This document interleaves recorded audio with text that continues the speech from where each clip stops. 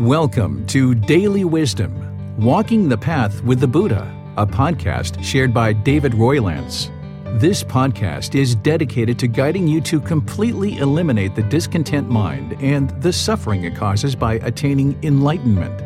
Learn and practice the teachings of Gautama Buddha that will guide you to fully attain a peaceful, calm, serene, and content mind with joy.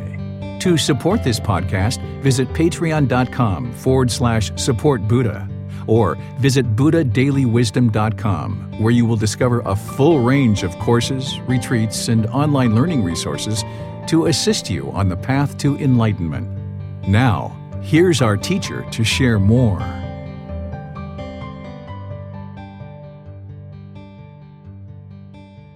Sawadee Kap. Hello and welcome to Daily Wisdom, Walking the Path with the Buddha. Today we're going to be studying Buddhist chanting. Chanting has been used all throughout history for various reasons. And today we're going to discuss what are those reasons, why you would be interested in using chanting, and then how it can benefit you in your Buddhist practice. So let's discuss some of the ways that Buddhist chanting has been used throughout history. During the Buddha's lifetime, all of his teachings were done orally. We think that he might have spoken in Pali, which is a language that is no longer a spoken language today, and it was predominantly just an oral language, although they did start writing things down much later. We do believe that there's could have been a language prior to Pali that the Buddha was speaking in that wasn't actually Pali.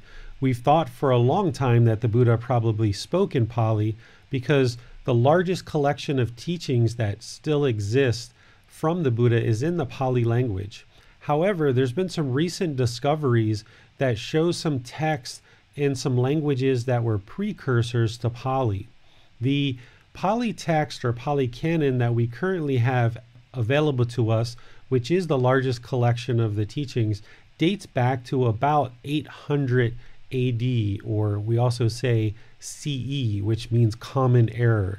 So about 1200 years ago.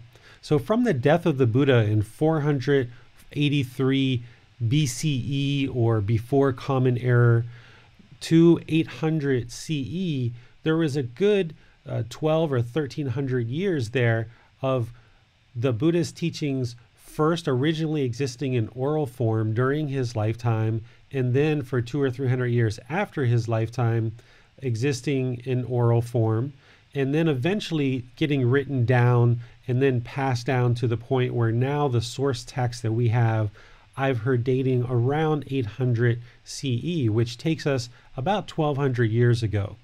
Now, with the tradition of Buddhist teachings, they were remembered for a very long time. Definitely during the Buddha's lifetime, nothing was written down because as you get closer and closer to enlightenment, the mind clears out all of the craving, all of the desire, all the attachments, and eliminates greed, hatred, delusion, or craving, anger, and ignorance, along with dissolving the ego and realizing non-self. And as a benefit of that, one of the things that happens is the mind becomes very concentrated, very focused. You get very good memory, profound memory. So during the Buddha's lifetime, people remembered a lot of his teachings. And it wasn't until after he died that they kind of assembled as much of the teachings as they could in order for them to be remembered and further taught and then eventually written down and shared up until modern times. However, just like everything, the teachings that the Buddha shared have been affected by impermanence. Impermanence is there is no steady or constant or fixed state. And this is the reason why we see various traditions of Buddhist teachings all throughout the world. We see the Theravada teachings, which is considered to be the form of the teachings closest to the time of the death of the Buddha.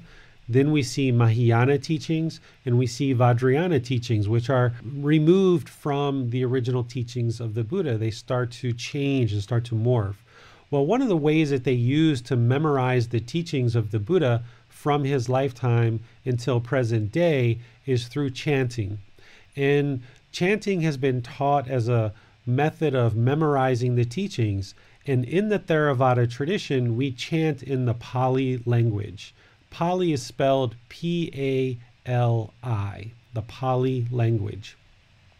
In the Pali language, all Theravada traditions will pretty much chant with this language. So if you're in Sri Lanka, if you're in Myanmar, Laos, Cambodia, Thailand, southern Vietnam, these are kind of like the focal points of the Theravada teachings. But in reality, these teachings have spread all throughout the world. So you'll find Theravada practitioners and temples all throughout the world. The Mahayana tradition is mainly housed in China, but again has been spread all throughout the world. And then the Vajrayana tradition is mainly from Tibet, which once again has been spread all throughout the world. Well, if you chant in Mahayana or Vajrayana tradition, they will typically do that in their local regional languages. So if you're in China, they will chant in Chinese, or if you're in Vietnam, they will chant in Vietnamese, and so forth and so on. So the chanting is very regionalized, where in the Theravada tradition, because we all chant in the Pali language, it's all fairly uniform from Sri Lanka to Myanmar to Laos to Cambodia to Thailand to southern Vietnam, and then once again all over the world, anyone who's chanting in the Pali language within the Theravada tradition.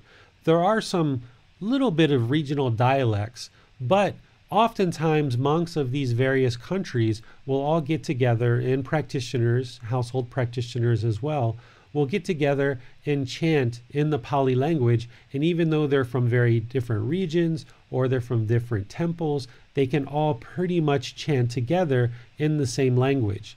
So one of the things that's really nice about Pali chanting is it's a way to memorize the teachings and then build up community amongst other practitioners from various regions of the world and various temples that are practicing. You can actually walk into any temple and actually sit down and chant with the household practitioners and the ordained practitioners.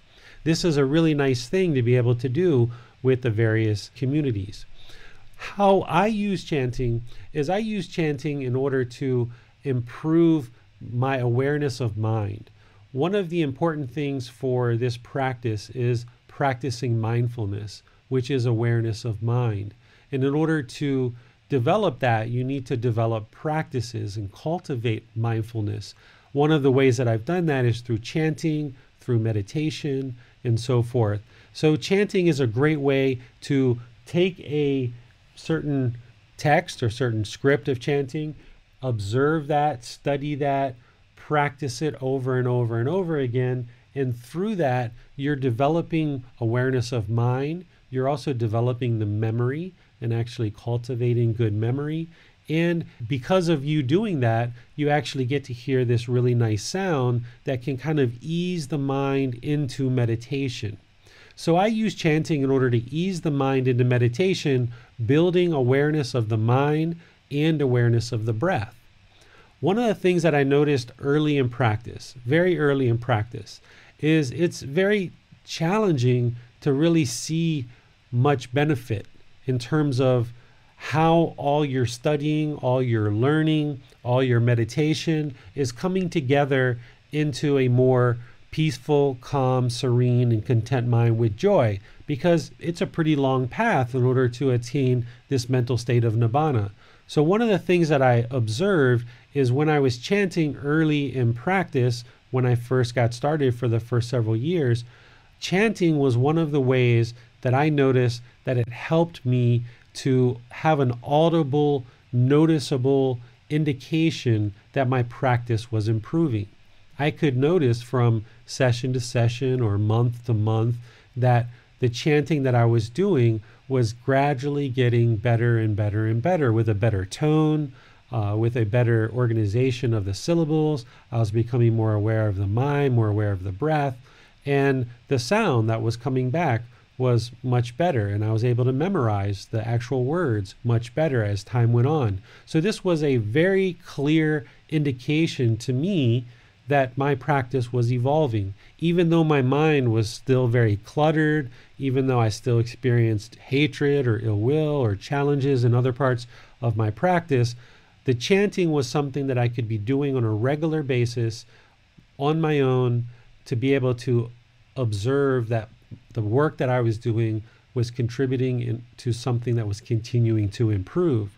By staying dedicated to learning and practicing chanting, now I have the ability to do this chanting on my own or with class or wherever I'm teaching meditation. And this chanting is now a tool that I can use in order to help ease my mind into meditation and help students ease their mind into meditation as well. So chanting is essentially a tool. It's just like a hammer. When you see a hammer the first time, you can't pick it up and go build a house with it. You need to use it many times and hit many different nails until you become proficient at actually using this tool of a hammer. So chanting is the same way.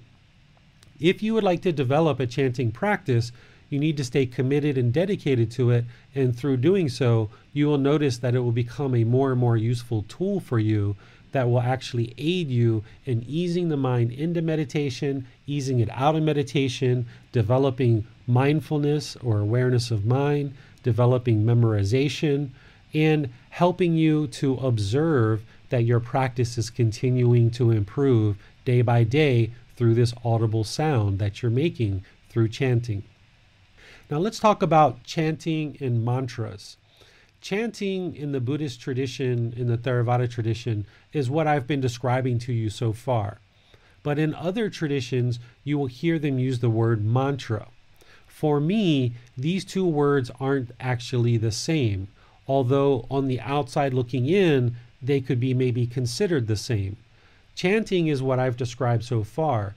From what I understand, and I don't understand much because I've never explored the Mahayana or Vajrayana traditions, but for me, what I've observed, what mantras are considered, is they are kind of special words that are used in a chanting fashion, and it's thought that these words and the organization of these words have some type of special ability or special spiritual powers.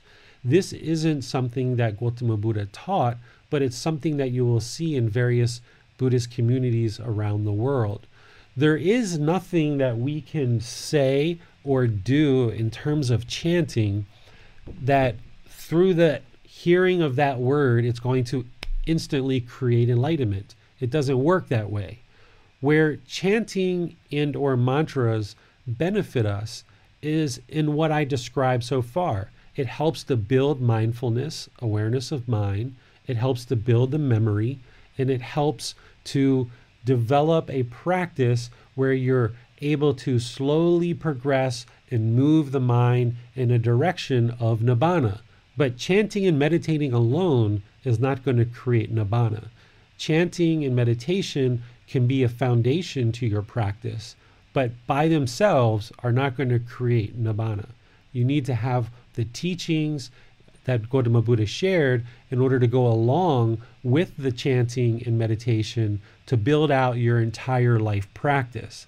This includes the Four Noble Truths, the Eightfold Path, the 5 precepts, the teachings on the 3 poisons, understanding karma, understanding merit, understanding dissolving the ego, the self, all of these various teachings that the Buddha shared with us. This is the life practice.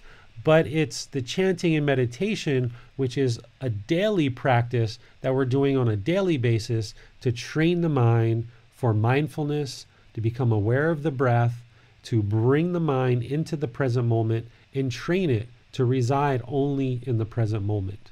So this is why we use chanting, and this is how it can benefit your practice. So continuing forward, let's talk about how we actually do the chanting.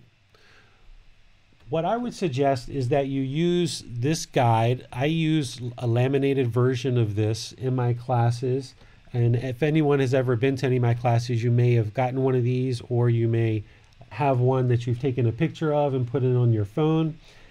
Or if you've downloaded this book, you can look to chapter 11. And when you look at chapter 11, you're going to see a subsection called Preparing for Meditation.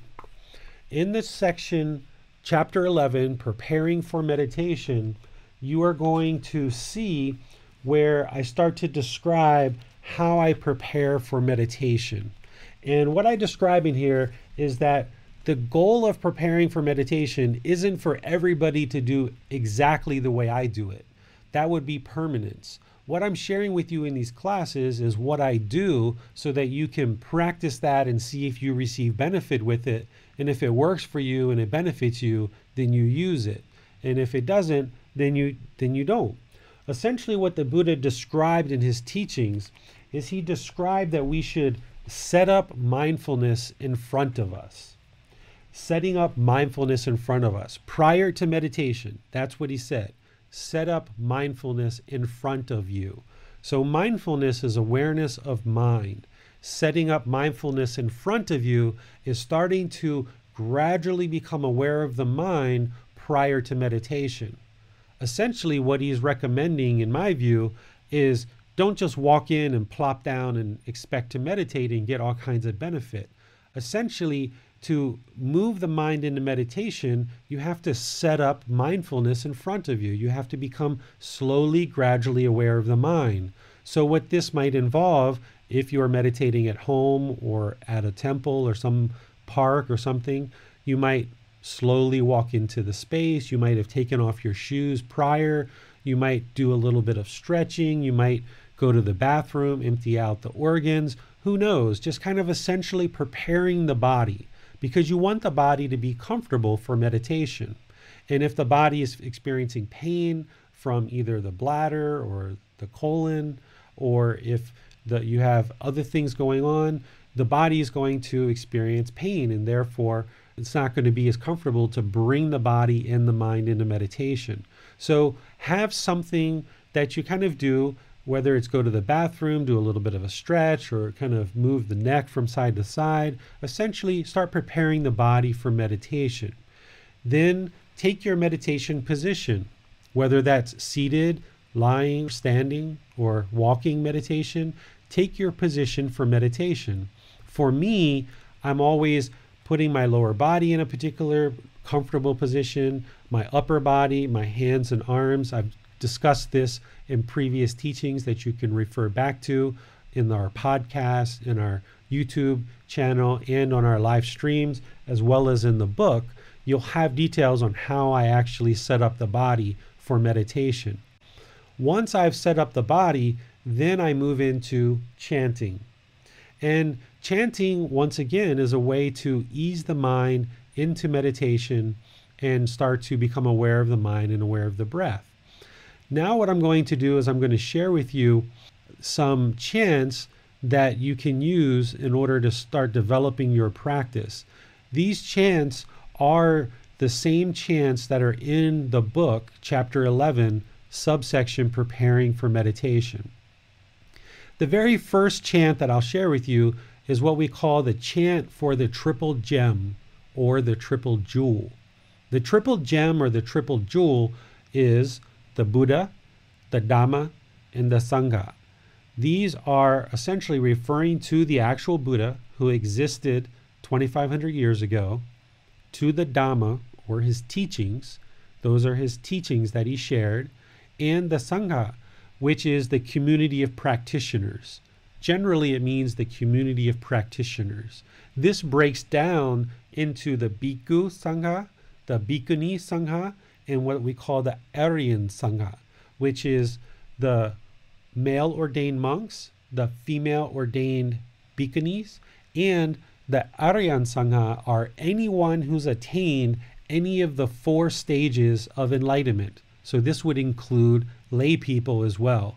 So in the triple gem, what you're essentially doing is you're recognizing your confidence that you have in the Buddha, that he was perfectly enlightened, and you are showing respect for his teachings that he shared, and you're showing gratitude and respect to the Sangha, which are anyone who's attained any of the 4 stages of enlightenment, because those are the guides, those are the teachers, those are the people that Gautama Buddha essentially left behind through all these years in order to guide everyone else to enlightenment.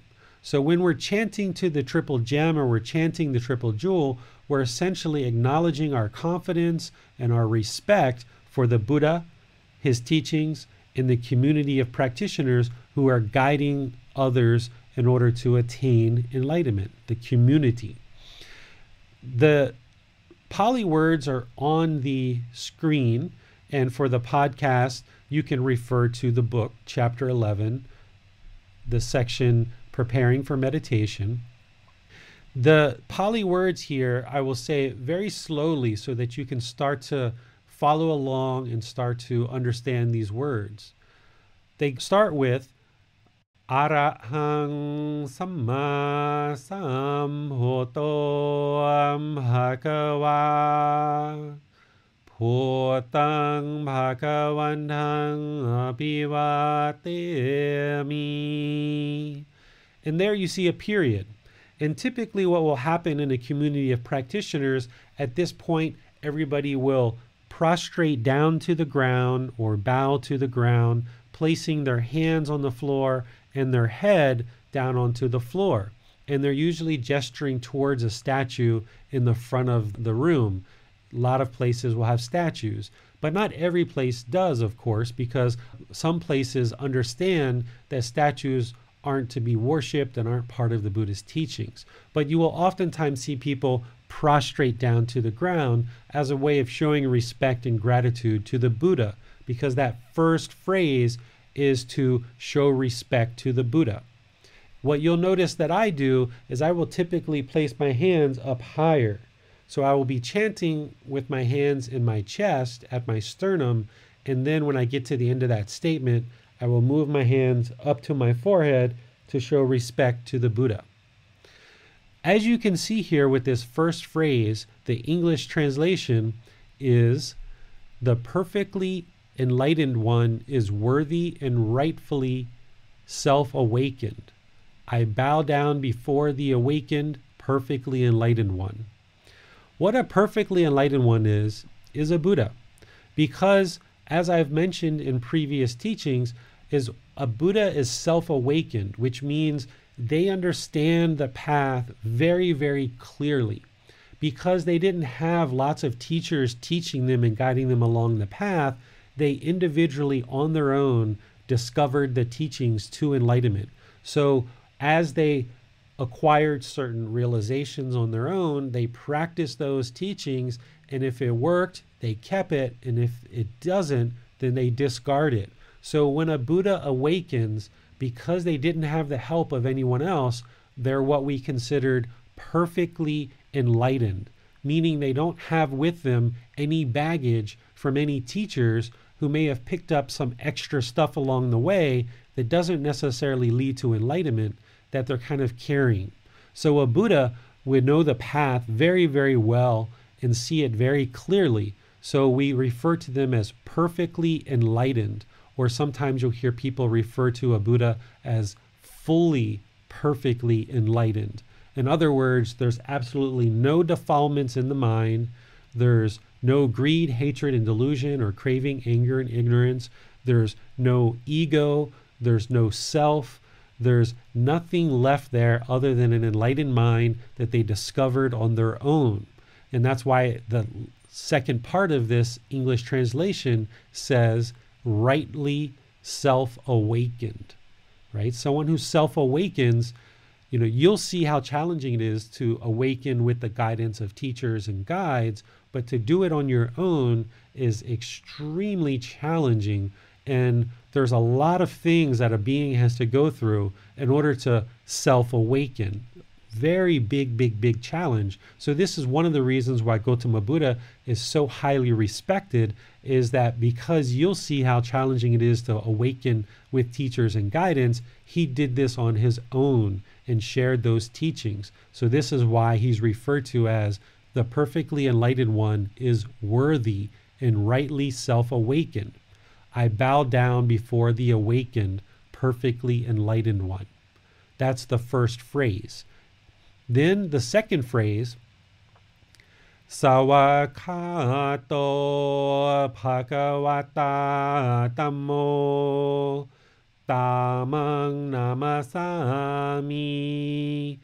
This phrase is essentially showing gratitude and respect for his teachings. And here you can see the English translation, the Dhamma is well expounded by the perfectly enlightened one.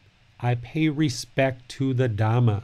This is his teachings. These are the teachings that you're learning in terms of the universal truths, the Four Noble Truths, the Eightfold Path, the 5 precepts, greed, hatred, and delusion, the teachings on Kama, and so forth and so on. This second phrase is saying, I pay respect to those teachings. And then the third phrase, Supatipano Bhagavato Sāvaka Sangho Sanghang Namami. This is for the Sangha, the group of people who have attained one of the 4 stages of enlightenment. In the English translation here is the Sangha of the perfectly enlightened one's disciples has practiced well. I pay respect to the Sangha. Essentially, they're practicing the teachings very well.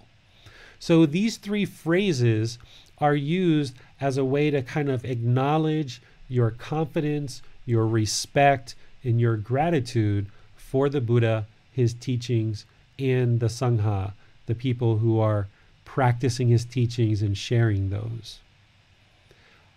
Here you can see that we're using English characters of A, B, C, D, E, F, G, so forth, in order to distinguish the actual chanting. You will see that in various communities, in the Thai community, they will use Thai characters in order to represent the Pali words.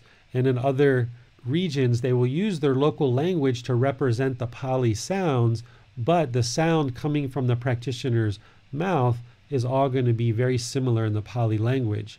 The English language is a little bit tricky to represent the Pali chant. This chant is Namo Tassa Bhagavato Arahato Samma Sambuddhassa.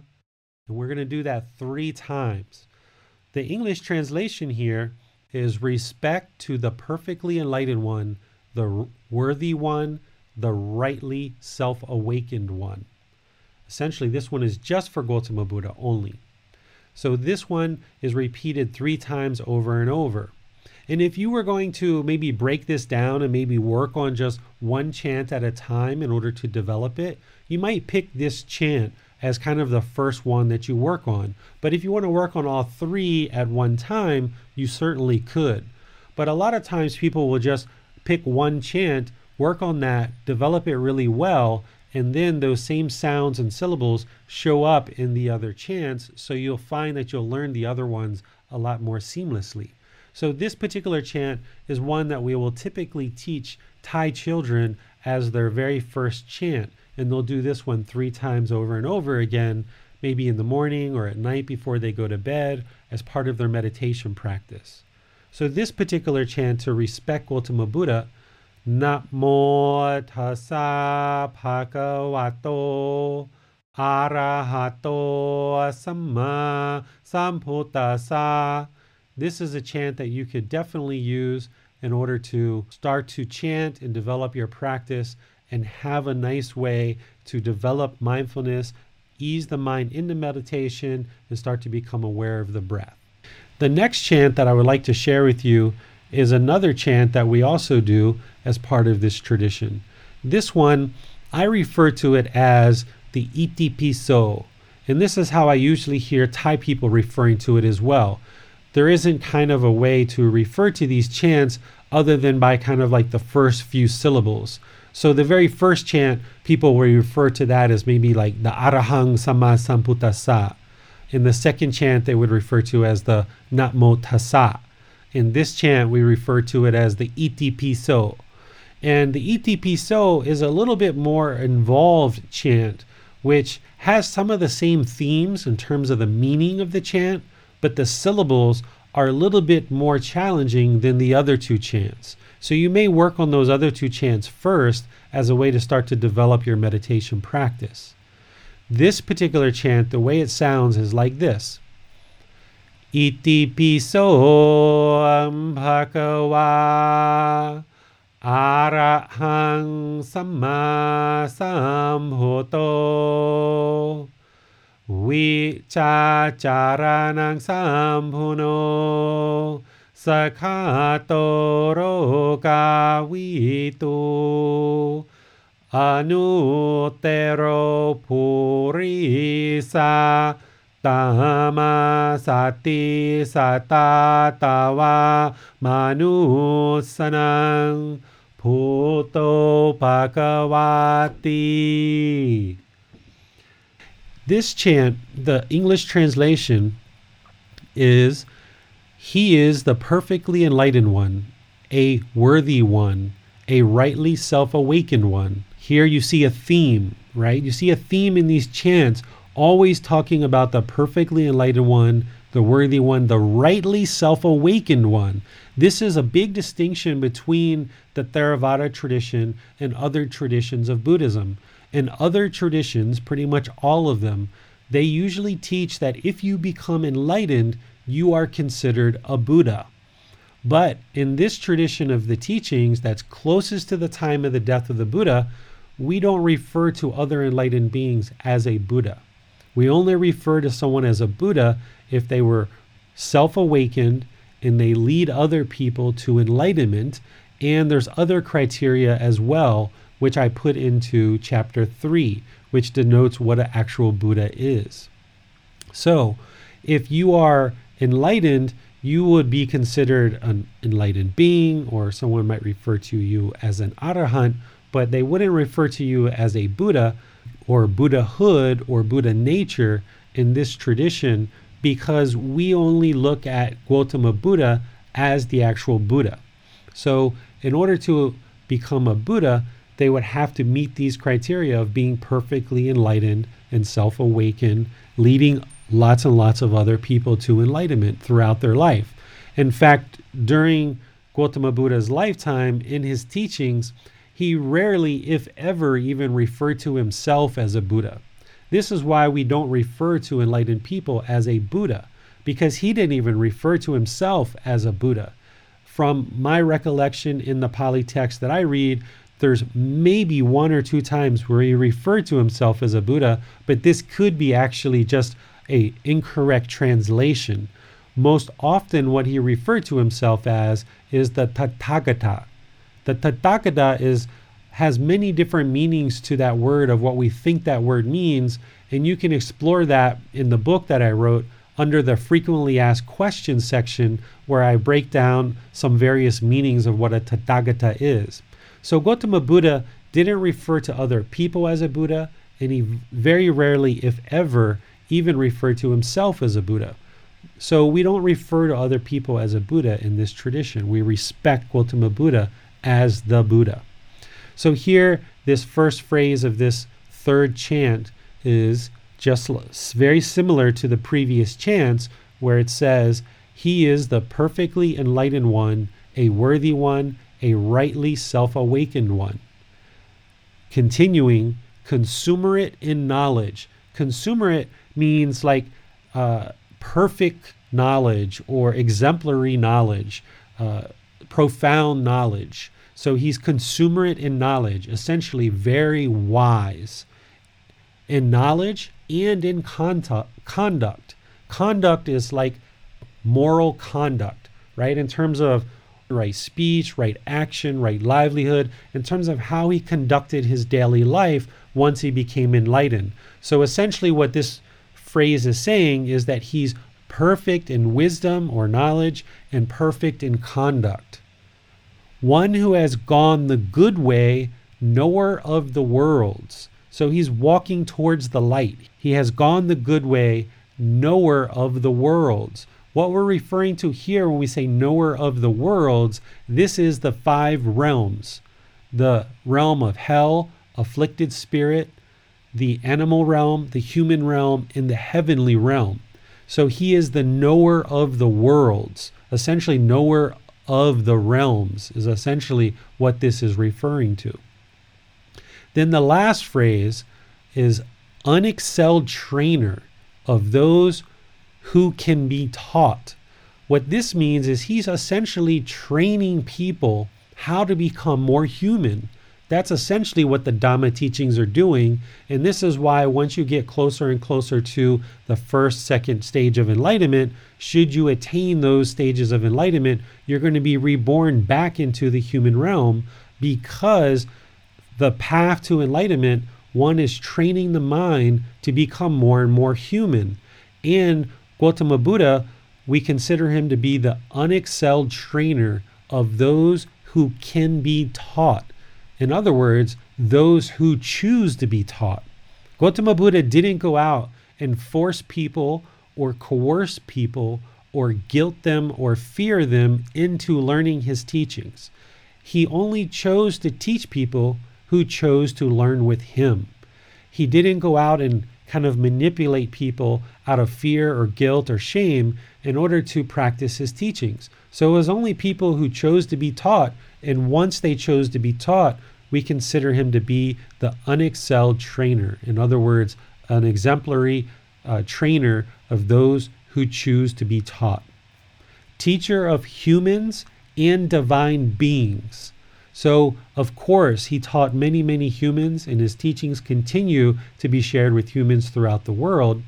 And we say divine beings as well, because they're stories of heavenly beings who are also kind of able to attain enlightenment through their practice as well. Heavenly beings or divine beings, they tend to lack motivation because the heavenly realm is so pleasant. They don't always learn and practice the teachings, but these teachings are available in the heavenly realm for them to learn and practice as well. And then we say the last part of this phrase is awakened and perfectly enlightened. So this particular phrase at the end is unexcelled trainer of those who can be taught, teacher of human and divine beings, awakened and perfectly enlightened. This is what this particular chant is referring to. So a much more encompassing chant, much more meaning here, and therefore the syllables used in order to chant this are a little bit more complex in the way that we chant this. So what I'd like to do is pause and see if there's anybody that has questions in our virtual classroom. We do have a question from Geesing, and I know you covered this earlier, but it might be worth recapping. Geesing asks, what was the Buddha's language? So perhaps we could recap. Honestly, we really don't know, because he taught 2,500 years ago. The teachings that we have available to us are in the Pali text, which essentially date back to about 1,200 years ago, although we know it existed prior to that. It's just the largest collection of teachings that we have date back to 1,200 years ago. So we've always assumed for many, many years that the Buddha taught in Pali. Many, many people assumed this. But in the last few years, archaeologists have uncovered teachings that were written down in a language prior to Pali, a language that predates Pali. It's kind of a precursor to Pali. So the Buddha could have spoke in that language, or it could have even been a language before that. But in reality, it doesn't really matter what language he spoke in, because today the teachings are available in English, and we can discover the true Dhamma through our practice. The Buddha knew that his teachings are impermanent, just like everything else, and he told people that upon attaining enlightenment, that they should take effort to move his teachings into their local languages and their local dialects. And he gave people permission to do that. He didn't expect that the teachings would remain in the language that he spoke them in, because that's permanence. He was well aware that language is impermanent, just like everything else. So in his teachings, he shares for people to have the freedom to put them into their local language. So for me, everything I teach is in English. I will use an occasional Pali word if somebody asks me and kind of twist my arm a little bit, but I really try not to use Pali because it's in the past. It doesn't need to be learned. And if everybody is trying to relearn Pali just to try to understand the Buddha's teachings, that's a big mountain to climb just to understand his teachings. And then from that point, you have to start practicing. So by learning the teachings in English, a language that you already know, you can immediately start practicing. There's been people prior to us that have done all the work to bring the teachings out of the Pali language into the English language, and we've had enough people learn and practice the teachings that we now have the teachings in English in a way that can be immediately understood and immediately practiced so that you can get the benefit of Nibbana. That's the real goal. So anybody who's sharing Pali, if you're interested in learning Pali, you can do that, but it's not required in order for you to attain enlightenment. And I would suggest that you learn in whatever language you have the most ability to understand. So if you're Thai and you can learn, and that's your native language, and your English skills haven't quite developed yet, maybe you want to learn with a person who's attained Nibbana, who speaks Thai, and you can learn in the Thai language. Whereas if you speak English or another language, find someone who's attained Nibbana that can communicate the teachings in your language that you most deeply understand, because in this life you only have so much time, and rather than try to learn all this Pali language and then start understanding the teachings and then start practicing the teachings and then get help and guidance, it would take an enormous amount of time. The community of practitioners have really started to grow who speak English, and the more and more, in my view, that people learn the teachings of the Buddha in English, it just widens your community of people that you can talk to and that you can discuss these teachings with, and that you can get benefit to seek guidance and results in your practice, because the ultimate goal is results. And the Pali language isn't going to necessarily do that for you, because there's lots of different variations in the Pali language of trying to understand what that means. So my recommendation is, it doesn't really matter what language the Buddha spoke in.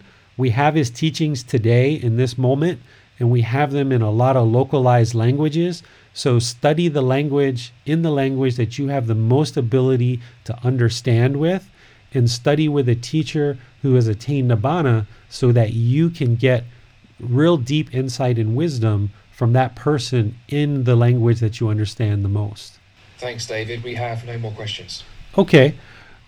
I'm going to go back to the original chant that we started with, the very first one, the triple gem or the triple jewel. And what I'd like to do, just have everyone chant along in the virtual classroom, and wherever you're hearing this, either on the podcast or on the live stream, just chant along. And I'll do this a little bit slow so that you can start to build up your familiarity with the sound and with pronouncing these. So we'll just do this slowly, bit by bit. So if you want to just kind of sit and just bring your hands together, kind of in a position with palms facing each other right at your sternum, and just focus on the printed words and focus on the sound that I'm making, and try to chant along with me. It's not going to be perfect. This is your first time doing this, or perhaps your third or your sixth time doing this. So it's not going to be perfect. We're not looking for perfection here. We're looking to train your practice, evolve your practice, and each day get better and better, so that then when we do our subsequent training on Wednesday each week, we can all chant this together. And when you go visit various temples and so forth, and you're in various communities, you can chant this with those people as well. So bring your hands together with your palms facing each other at the sternum of your chest, and now chant the language that you see either on your screen or in chapter 11 of the book. Arahang Samma Sambuddho Bhagava Bhutang Bhagavantang Apivateyami. And then here you probably want to move your hands up to your forehead as a way of showing respect to the Buddha. Sawakato Bhagavata Tammo Tamang Namasami. Once again, move your hands up to your forehead, touching your fingers at your hairline as a way of showing respect to the teachings. And then Supatipano Bhagavato Savaka Sangho Sanghang Namami. And then touch your finger at your hairline one more time with a little bow of the head. That's that chant. Now let's do it without the little bit of instruction. We'll just go through it 2 or 3 times so that you can hear it repeatedly over and over and over again and start to develop your ear for this Pali language and this Pali chanting. And also listen for the high rising sounds and the low sinking sounds, because those aren't really easy to represent with the English characters. Arahang Samma Sambuddho Bhagava Bhutang Bhagavantang Apivateyami. Sawakato Bhagavata Tammo Tamang Namasami. Supatipano Bhagavato Savaka Sangho Sanghang Namami. All right, as you're chanting this, one thing you might notice is you'll tend to take a breath at certain times in the chant. So let me make you aware as we go through this second time of where I'm taking the breath, because that's where you start becoming aware of the breath that leads into meditation and starts setting up mindfulness in front of you. Just learning the chants, memorizing the chants, and repeating the chants is developing mindfulness or awareness of mind. But one of the other benefits is you need to start developing awareness of the breath so that that can lead you into meditation. So here I will go back through the chant, and then I will make a notation with my gesture with my hand and with my voice to show you where I'm actually taking the breath. So there's a big breath at the beginning. Big breath.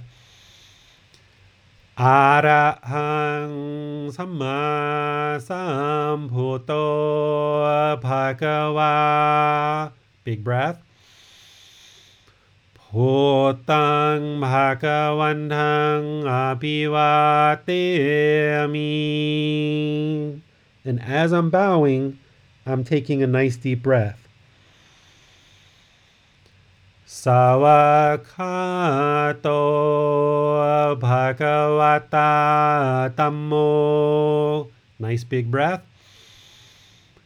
Tamang Namasami. As you're bowing, deep breath. Supatipano Bhagavato Savaka Sangho. Deep breath. Sanghang Namami. And then the last bow. And you're taking your deep breath here, getting ready for the next chant. So essentially at the end of each phrase, you're taking a nice deep breath. Okay? That's how this particular chant works. So let's go through it another time without any instruction whatsoever so that you can move through it and take breaths at the appropriate time. Okay? Here we go. Nice deep breath. Arahang Samma Sambuddho Bhagava Bhutang Bhagavantang Abhivateyami Savakato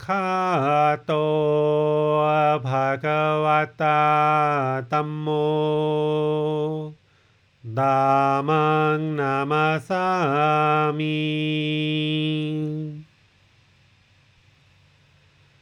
Supadipano Bhagavato Savaka Sangho Sanghang Namami. And then a final deep breath there in preparation for the next chant. Okay. Now we'll move on to working with the next chant, the Namo Tassa. Here, it's just 3 times the same phrase, and we're taking a breath at the end of the phrase in preparation for the next phrase. So we would have just taken a nice deep breath. Namo Tassa Bhagavato Arahato Samma Sambuddhassa. Actually, one of the things I notice is I actually do take a breath in the middle of this phrase. So let me share that with you. It's Namo Tassa Bhagavato, breath, Arahato Samma Sambuddhassa. Namo Tassa Bhagavato, breath, Arahato Samma Sambuddhassa. Namo Tassa Bhagavato, breath, Arahato Samma Sambuddhassa. So this is the chant that you might want to work with just by itself in isolation. And do that for several days until you feel like you've got it down, and you can do it unassisted without a paper, without your eyes, because now you're looking at the paper or the screen or whatever you're using as a reference, and you're having to follow along with your eyes. But what you'll notice is as you learn the breathing and you memorize these, you can actually close your eyes, and now you get a lot of benefit, because now you can close your eyes and recall the chant and just focus on your awareness of mind and focus on the awareness of the breath. But in order to get there, you need to practice this several times throughout your day, throughout the week, and then slowly, gradually eliminate the visual, which is the book or whatever you're using as a visual. Eliminate that and work on memorizing this so you can do it without any visual. Okay? So for now, if you need the visual, use the visual, but over time, slowly phase that out. Namo Tassa Bhagavato Arahato Samma Sambuddhassa. Breath. Namo Tassa Bhagavato. Breath. Arahato Samma Sambuddhassa. Breath. Namo Tassa Bhagavato. Breath. Arahato Samma Sambuddhassa. Okay, this is a really good one to start with. Really good to learn this chant first. This is actually the one that I learned first. I didn't do the other ones. I only focused on this one for quite a long time. And then the more and more I memorized it, then I phased the visual out for this one, and then I started focusing on the other ones. Okay, so this is a really good one to start with. Now let's move to the Iti Piso, because this one a little bit more involved, a little bit more challenging. The Iti Piso, it sounds like this. I'll let you know where I'm doing the breaths. Again, nice deep breath at the end of the last chant that leads into this one. So you have already taken a nice deep breath. อิติปิโสภะคะวา breath อะระหังสัมมาสัมพุทโธ breath วิชาจารานังสัมพุโน breath สวากขาโตโรกาวิตู breath อนุเตโรภูริสา breath ตามาสติสตาตาวามานุสนัง breath พุทโธภะคะวาติ So that last phrase, there's actually two breaths, which we don't do in any of the other phrases. So the first phrase, iti piso bhagava, breath, arahang samma sambuddho,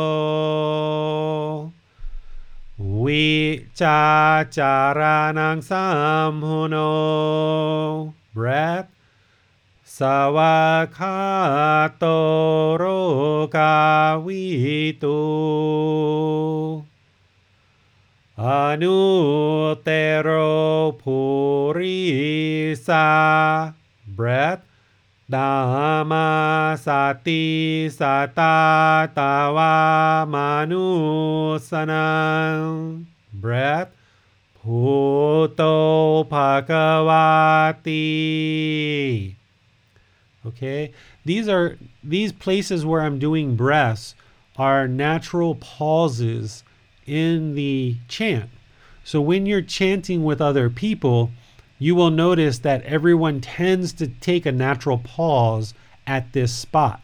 So that's an ideal place to take a breath, right? If you find that taking a breath somewhere else works better for you, by all means do it. This isn't about everyone has to do it exactly the way I do it, but if this guidance and this coaching helps you, go ahead and use it. So these places where I'm taking a breath can be helpful for you because that's where everybody's doing a natural pause anyway. Okay?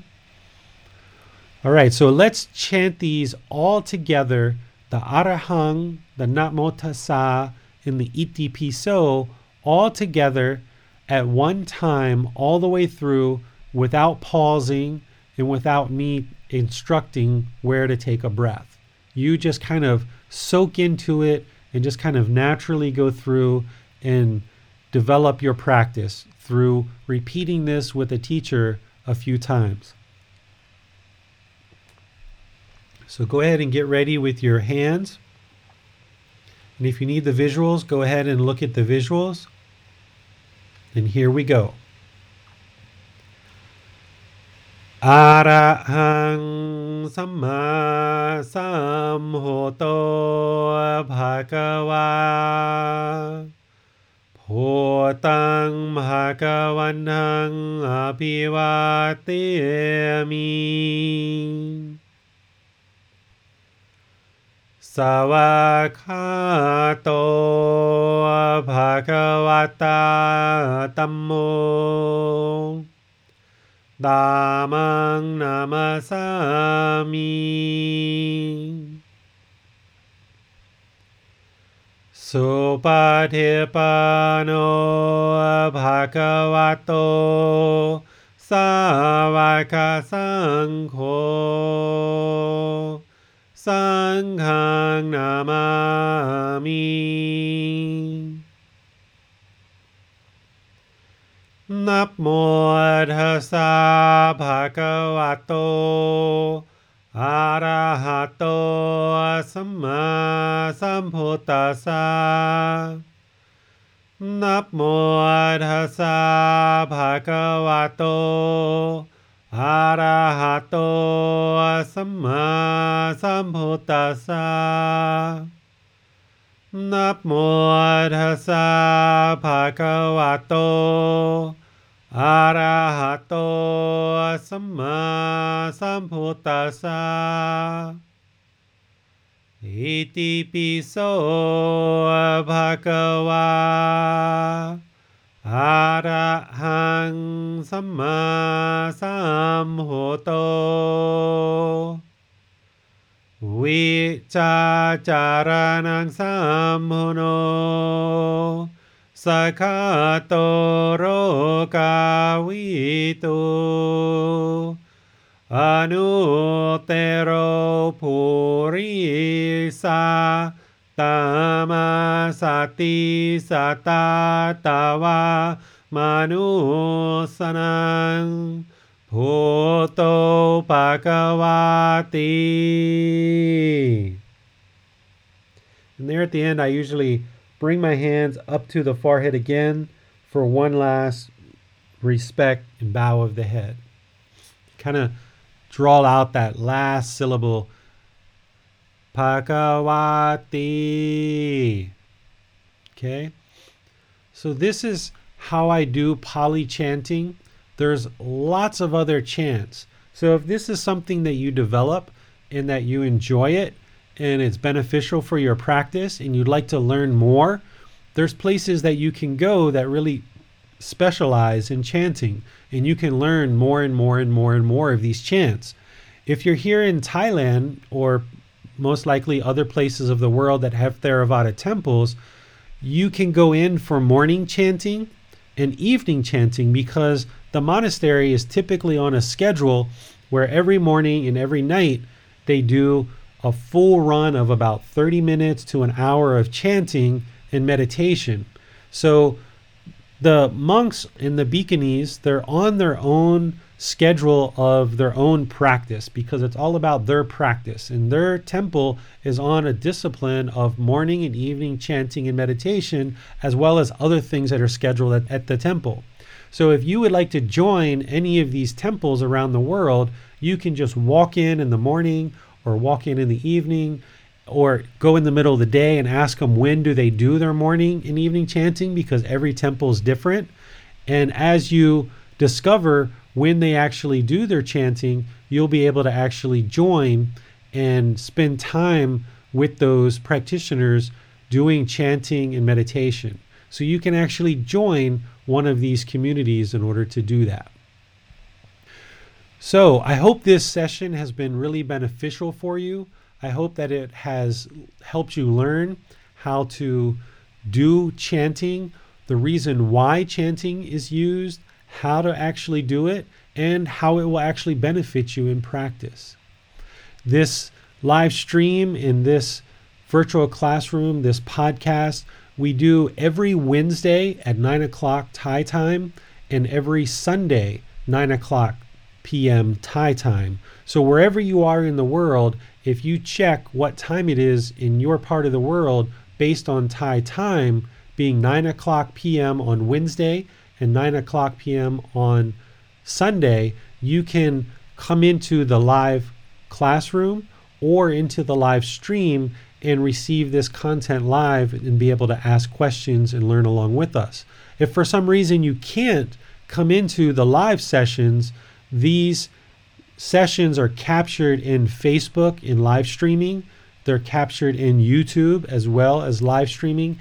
And we also publish them on the podcast for you to participate and learn afterwards with the podcast. So any of those methods, either live through the live classroom, live streaming, Facebook after the session, YouTube after the session, or podcasting after the session, you'll be able to receive this content, because we have about another 5 or 6 months of learning, where every single week, Wednesday and Sunday, I will be teaching Wednesday at 9 and Sunday at 9.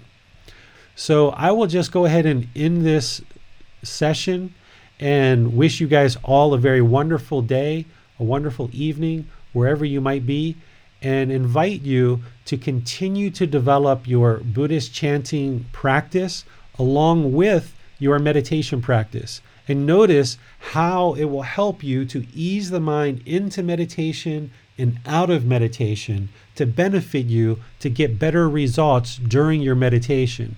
Keep in mind that these words themselves have no special powers. There's no magical, mystical, superstitious kind of thing, or no spell, there's no prayer, there's no seance that we're doing with these words. It's essentially the practice of cultivating mindfulness, awareness of the mind, cultivating awareness of the breath that's helping us in meditation to get better results from the meditation. That's what this practice of chanting is all about for me and the way that I practice it. So again, have a wonderful rest of your day wherever you might be. Enjoy your chanting, enjoy your meditation, and continue on this path to enlightenment. It's the very best thing that you could ever do for yourself, for those close to you, and for all of humanity. Thank you so much for choosing to learn and practice the teachings of Gautama Buddha. Have a really wonderful day. Thank you for listening to this podcast. To provide support for this podcast, visit patreon.com/support Buddha. To access more teachings, visit buddhadailywisdom.com. There, you will discover a full range of courses, retreats, and online resources to assist you on the path to enlightenment. Remember to establish a daily, consistent meditation practice, along with learning and practicing these teachings. A well-developed meditation practice is the foundation in which to train the mind to attain enlightenment.